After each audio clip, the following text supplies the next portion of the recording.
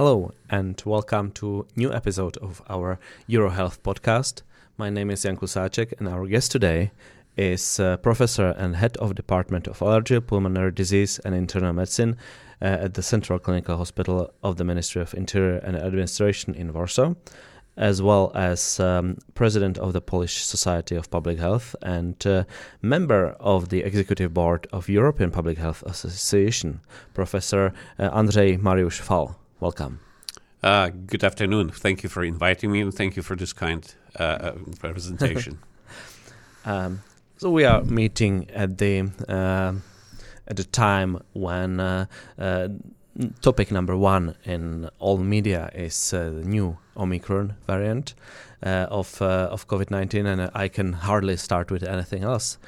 What do you think that this new variant will mean for us, for the necessary regulations and provisions that our governments impose on us?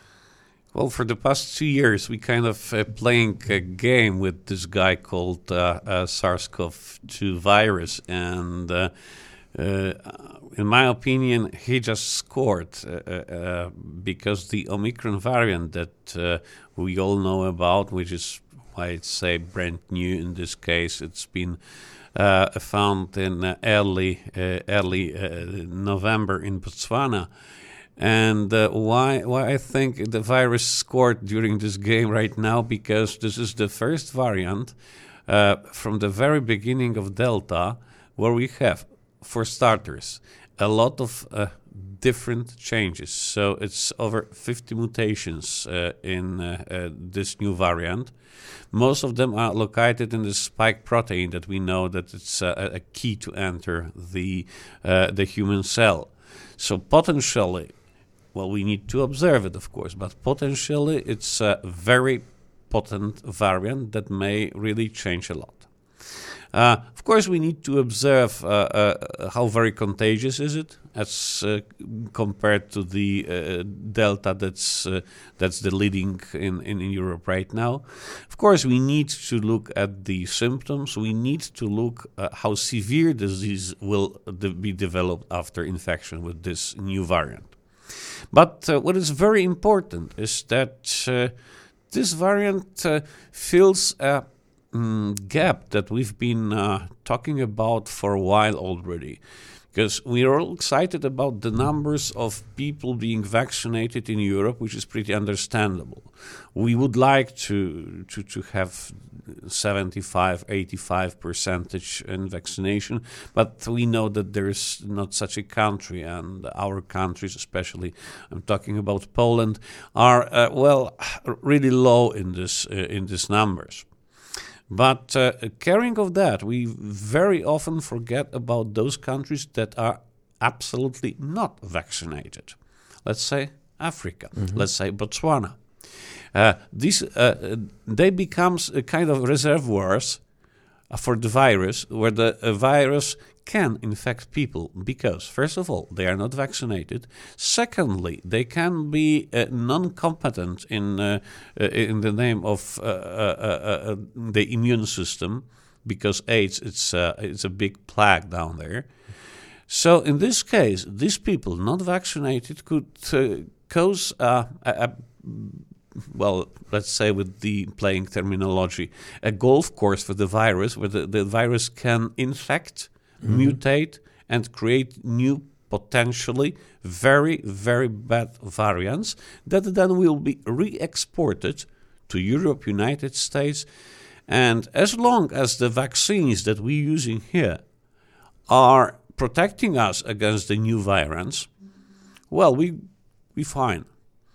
But if the changes continue, if we have such variants with 50 plus different mutations, at some point we'll find a virus that will possibly be absolutely not looking or absolutely resistant to the immunity that we are building.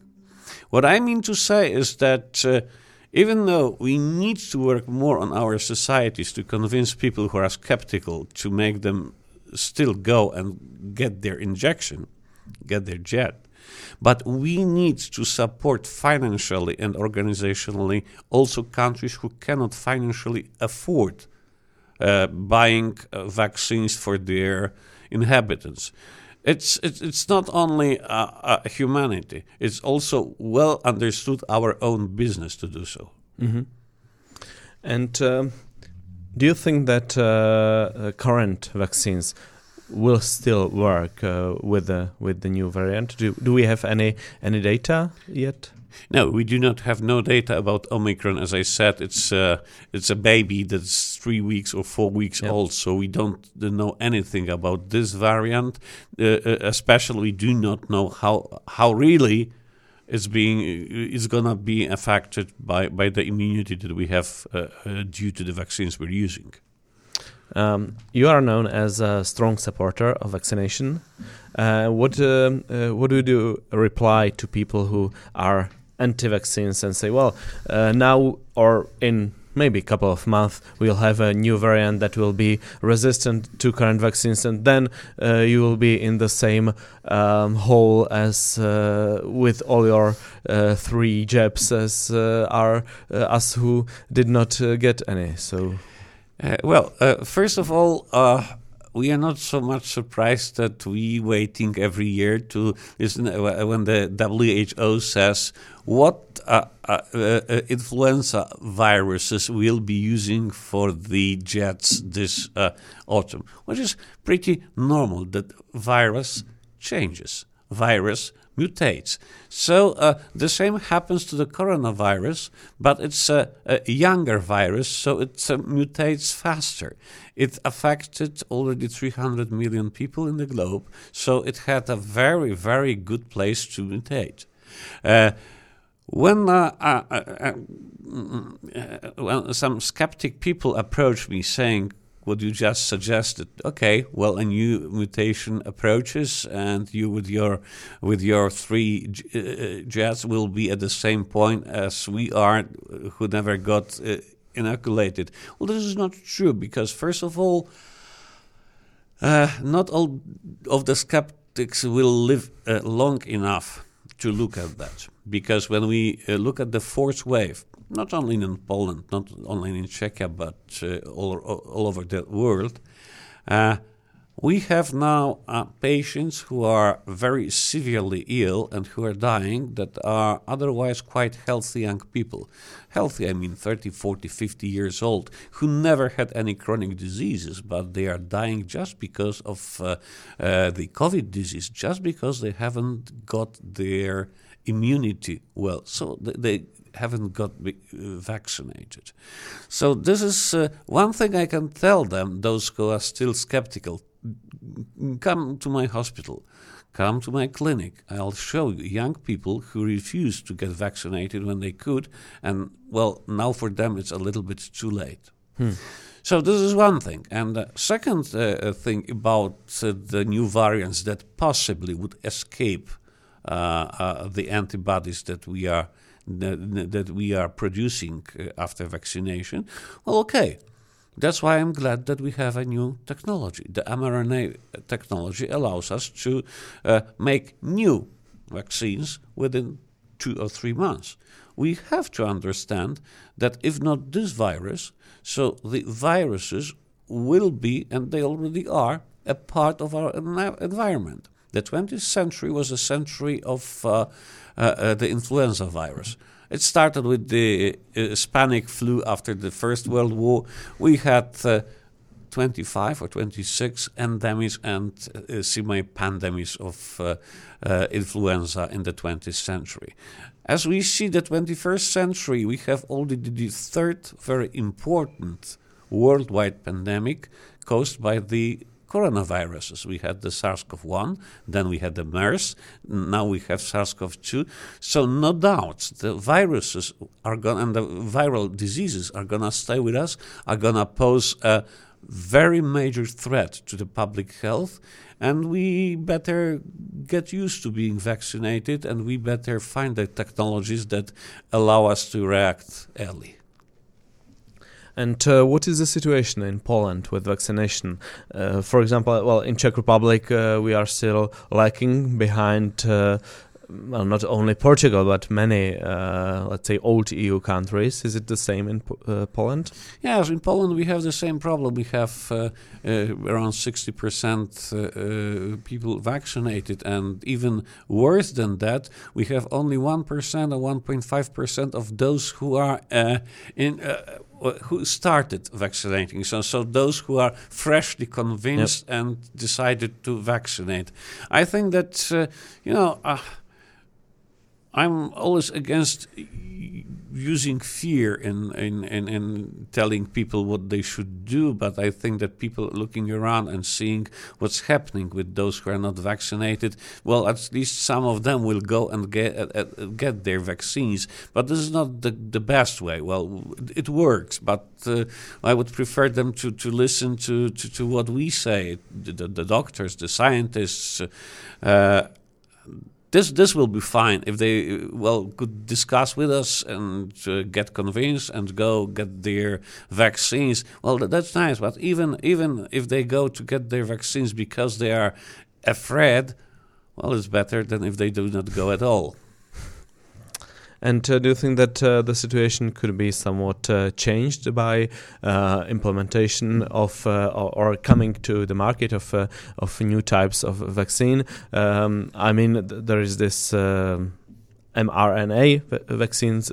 There were first, then there were the vector vaccines, but we are discussing vaccine that was prepared in a more traditional way, and maybe some people are still afraid that, let's say, mRNA is too cutting-edge technology, and maybe they would be more comfortable with something more traditional.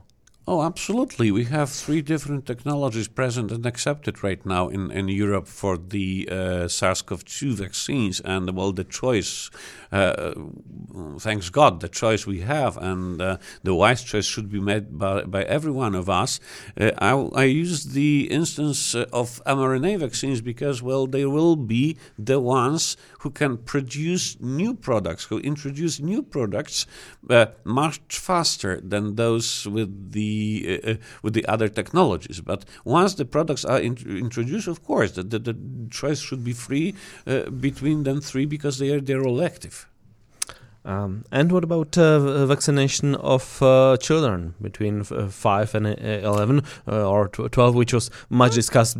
Some people believe that since they are quite safe again, so it's not hot news. Well, it's a decision of EMA that was a couple of days ago, but this is quite natural, and I was, and most of us doctors and scientists were expecting this decision, just because when we look at what happens when we vaccinate first the elderly, then the adults, youth and then children become at more risk. So it's quite natural that the virus goes the easiest way, and the easiest way is to try to get those not vaccinated. Then, so when we started vaccinating the population, we started from the elderly because they were at the highest risk.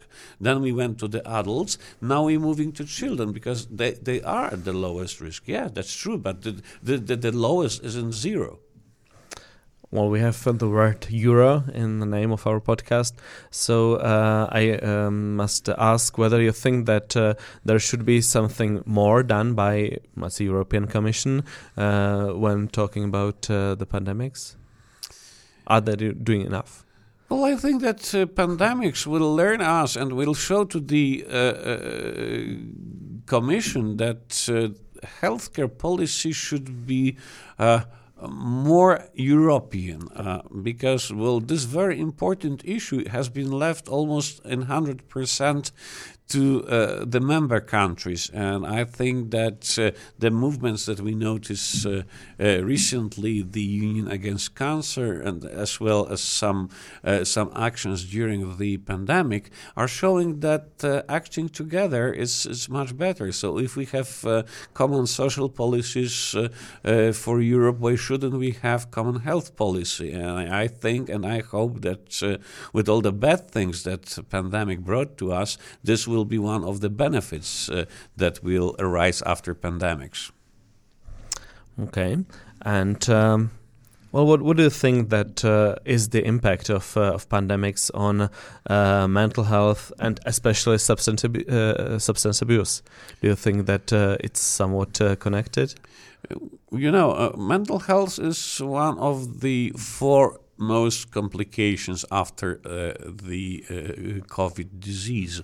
First of all, it's lung fibrosis, then we have heart fibrosis, then we have mental health, and then we have neurologic issues. So these four are the most common. Of course, we have also several other sufferings or several other worsening of chronic conditions that are connected with the COVID-19 disease, but the four mentioned are those most important, and really the psychiatric changes, the psychiatric patients are among the most affected, because when we see that first fear, that's a very important issue for many of us, for many of those, especially at the first wave of COVID, when it was absolutely unknown, and we feared most, I think, at that time. Secondly, isolation.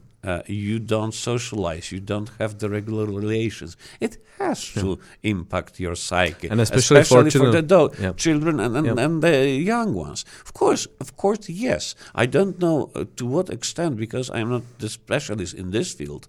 But I'm absolutely positive, and I see it also already when I look at the patients that are coming to us, also young patients, because one of the outpatient departments is allergy. So this is the clinic of relatively younger people. And do you think that when I mentioned substance abuse, do you think that people started to drink more, to smoke more, to, let's say, alleviate the stress? Oh yes, this is true. When we look at the reports, I'm very familiar with the reports about Poland, somehow less familiar with other countries. But when we needed to look at the Nielsen report about alcohol consumption in Poland, we started spending much more on alcohol during the pandemic, although we're not drinking more. So as we used to drink as a society, roughly 11.5 liter of pure ethanol a year. So we still keep drinking that much, but many more people, up to 30% drinkers, confessed that they were binge drinking during pandemic, which is very important. It is very bad because 11 liters per capita is not a huge result. I mean, this is the average European, I would say, but 30% of people being at least once binge drinking, this is already a big threat to public health, or to their health, of course, but to public health in general. Secondly, we gained some weight. We gained 6 kilo weight per person in Poland. That's quite a huge gain.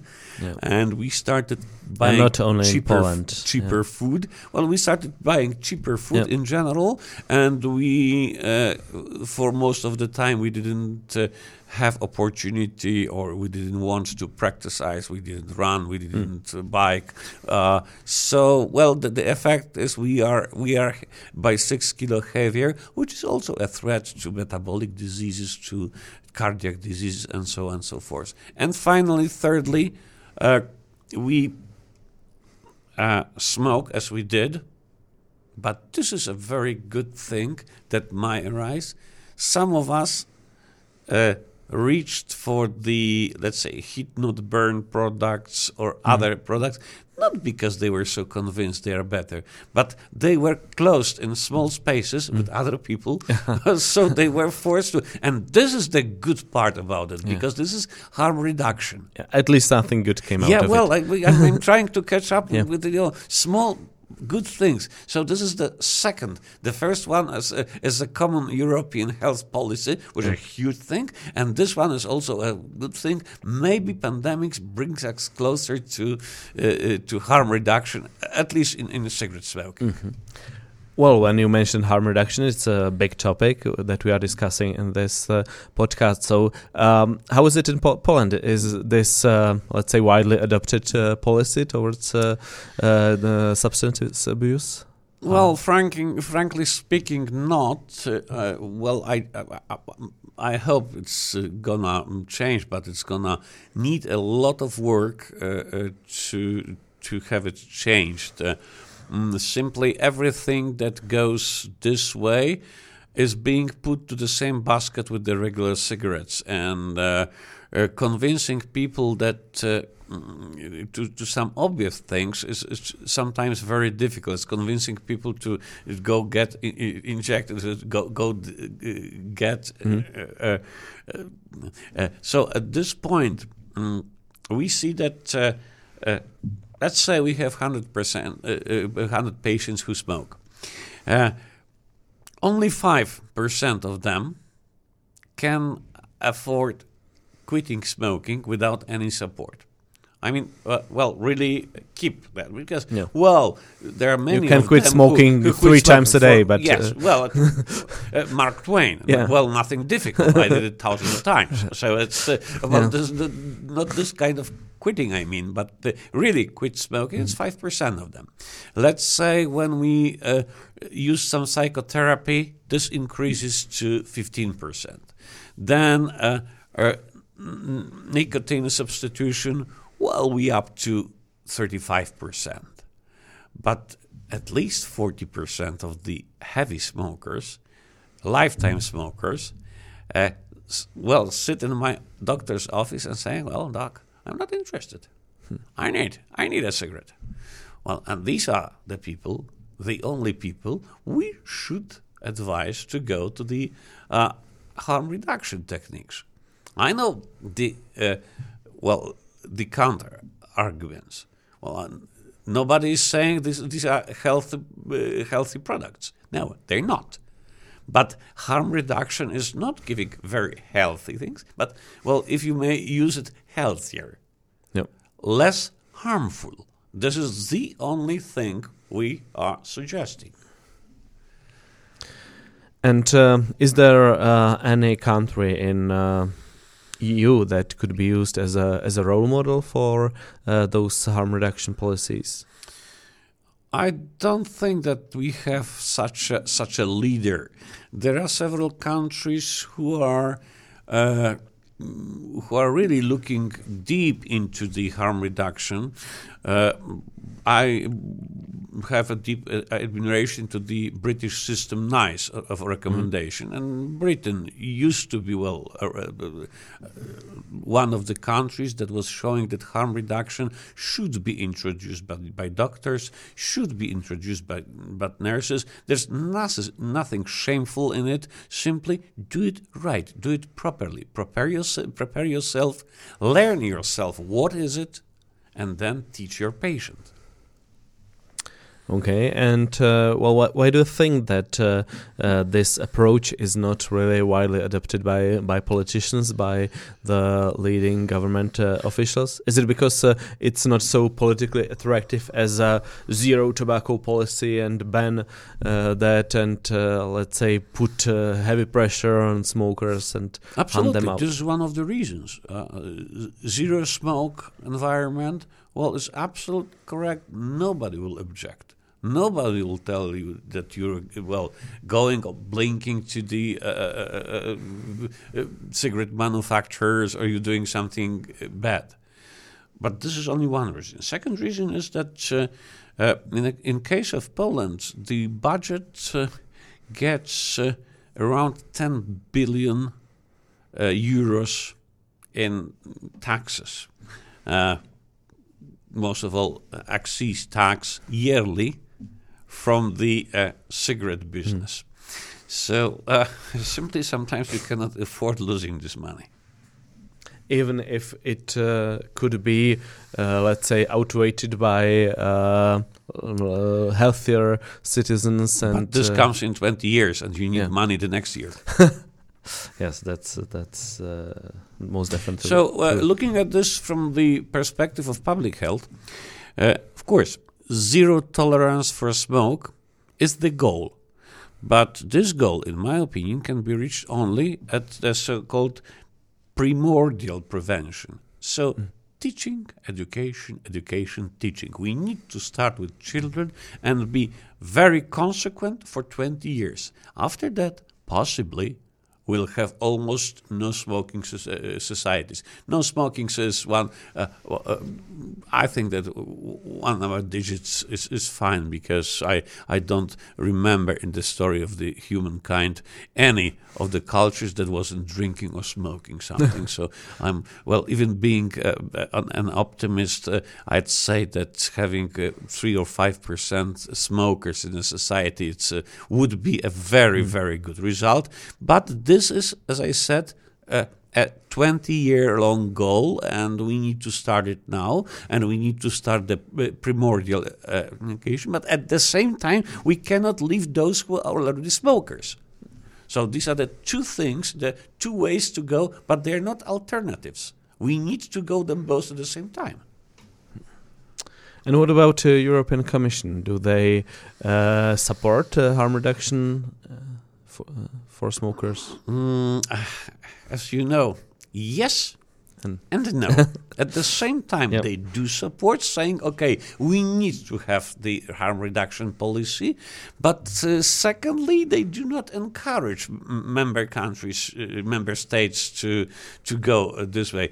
That's why I think we started about the common or more coherent European health policy, because, well, this is also health policy. This is public health.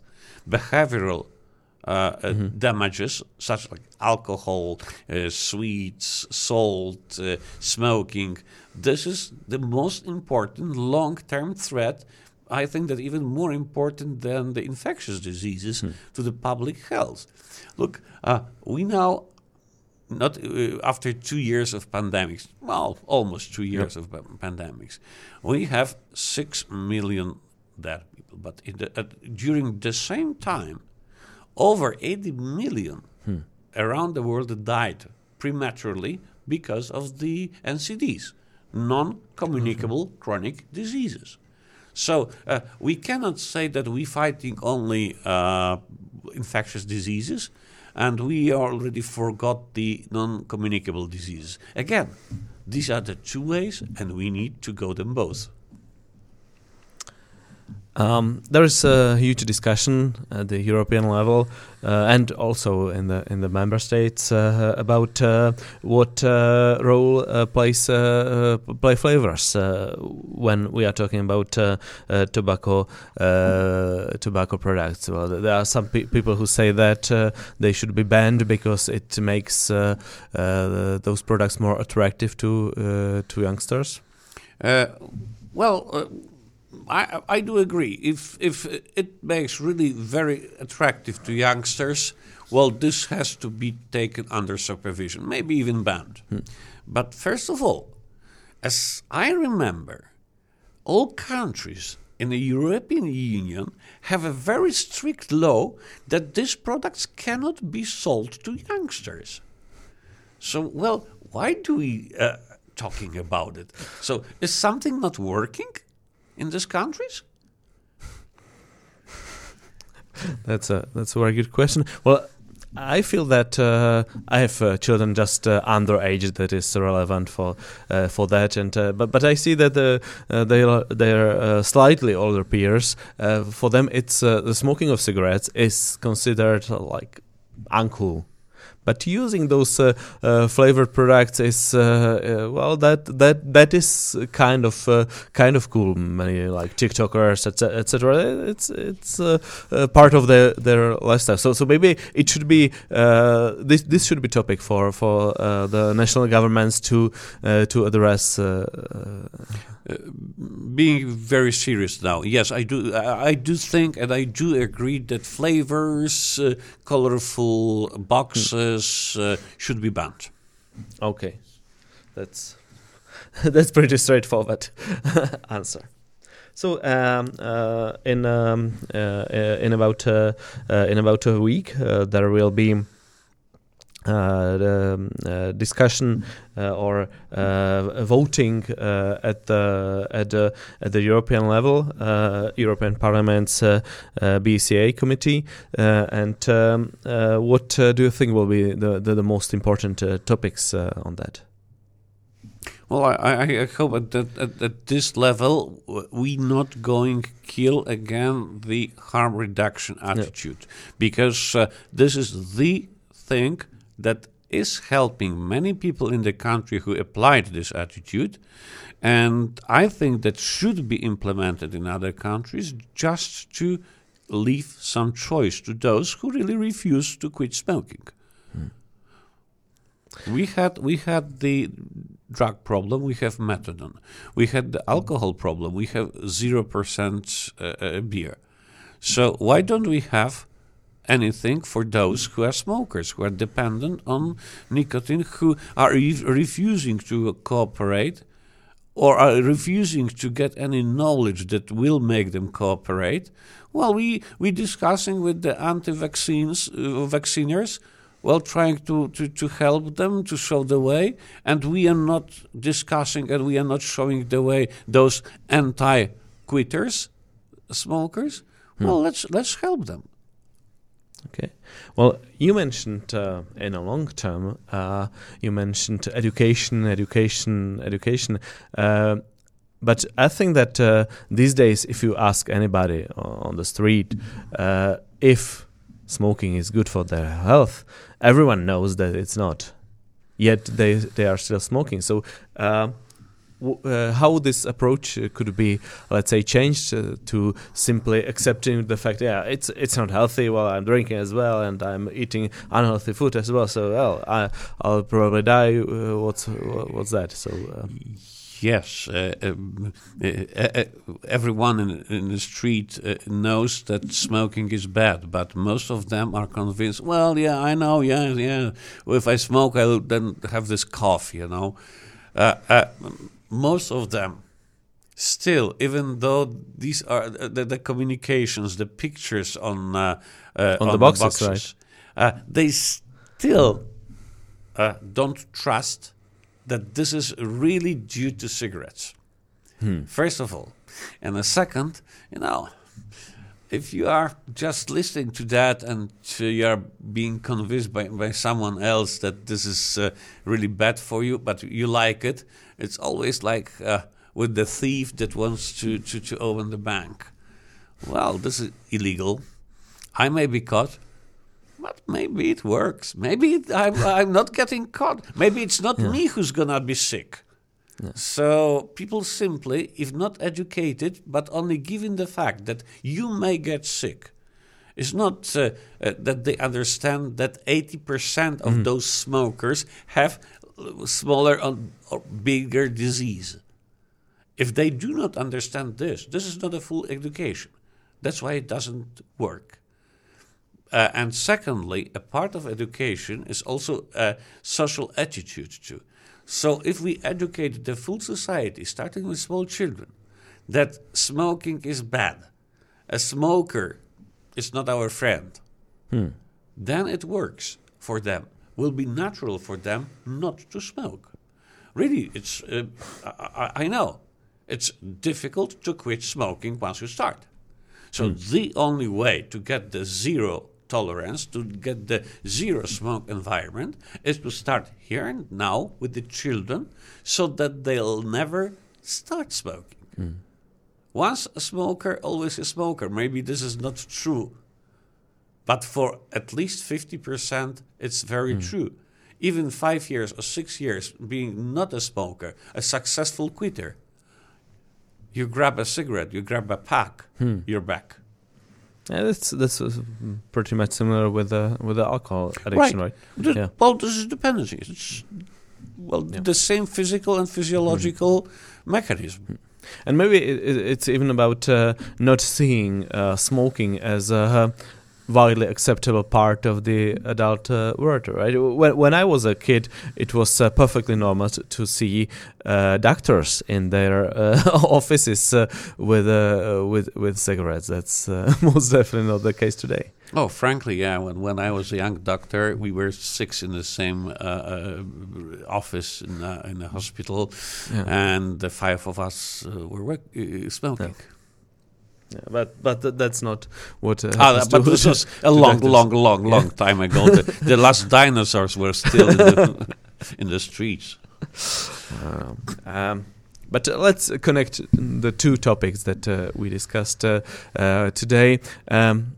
Because I think that there is a third positive thing on the whole COVID situation, and it is more importance that is given to general health of the person, to prevention, to healthy lifestyle. That because people see that, of course, young sportsmen die due to COVID as well, but it's much that there is much higher risk if you are overweight and have various connected diseases, don't you think?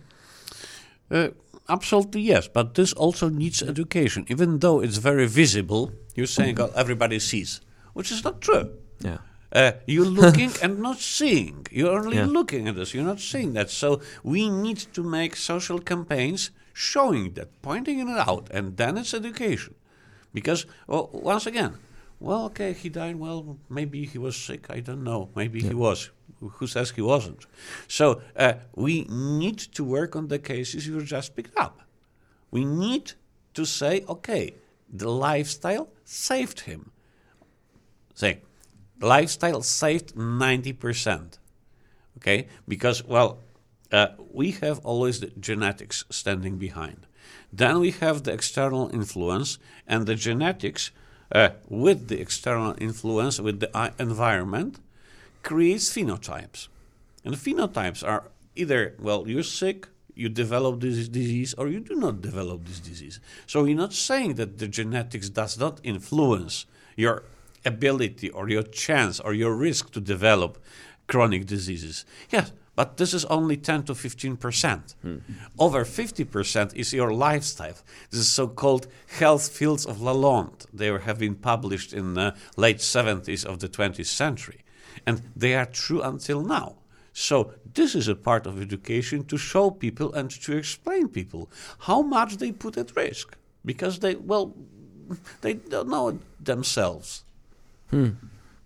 Well, and what does the government? What can the government do with that? Why am I asking? It's my favorite question. Sometimes I have a colleague here who is very sporty type, so I like to ask our guests: is it fair that he pays the same percentage of his income on health insurance as me, who has, let's say, long-term attraction towards sweet food, etc.? It's a very good question. But remember that we in Europe, we chose, no matter if we have a more German or more British system, we chose the public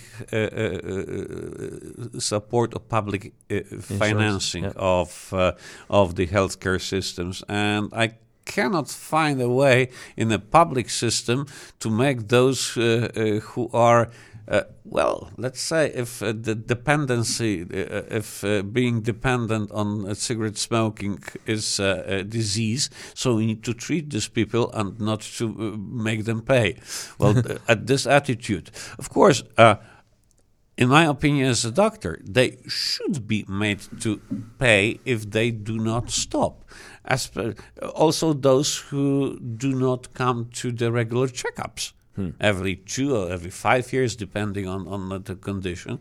If they do not show for a checkup, they are required to pay higher insurance premium. I do understand that, and I absolutely agree with that. But once again, we have the public financing, and it's very, very difficult to introduce it in Europe unless it's going to be a common European health policy. Then we can work on that. Then we can cooperate. And then we come to our first subject of today's meeting, today's seminar. Why not to make politicians, first of all, to prepare acceptable regulations and rules in public health and health policy for the entire Europe? Well, this is actually a very lively discussion these days in Czech Republic as well, since we are about to have a new government, and the matter of motivation is a It's huge also a topic. post-COVID change. Well, this is post-election change, and I think that the COVID situation definitely contributed to the situation, because, well, I can think of hardly any government in EU that would be considered by the voters as successful, as fully successful in dealing with.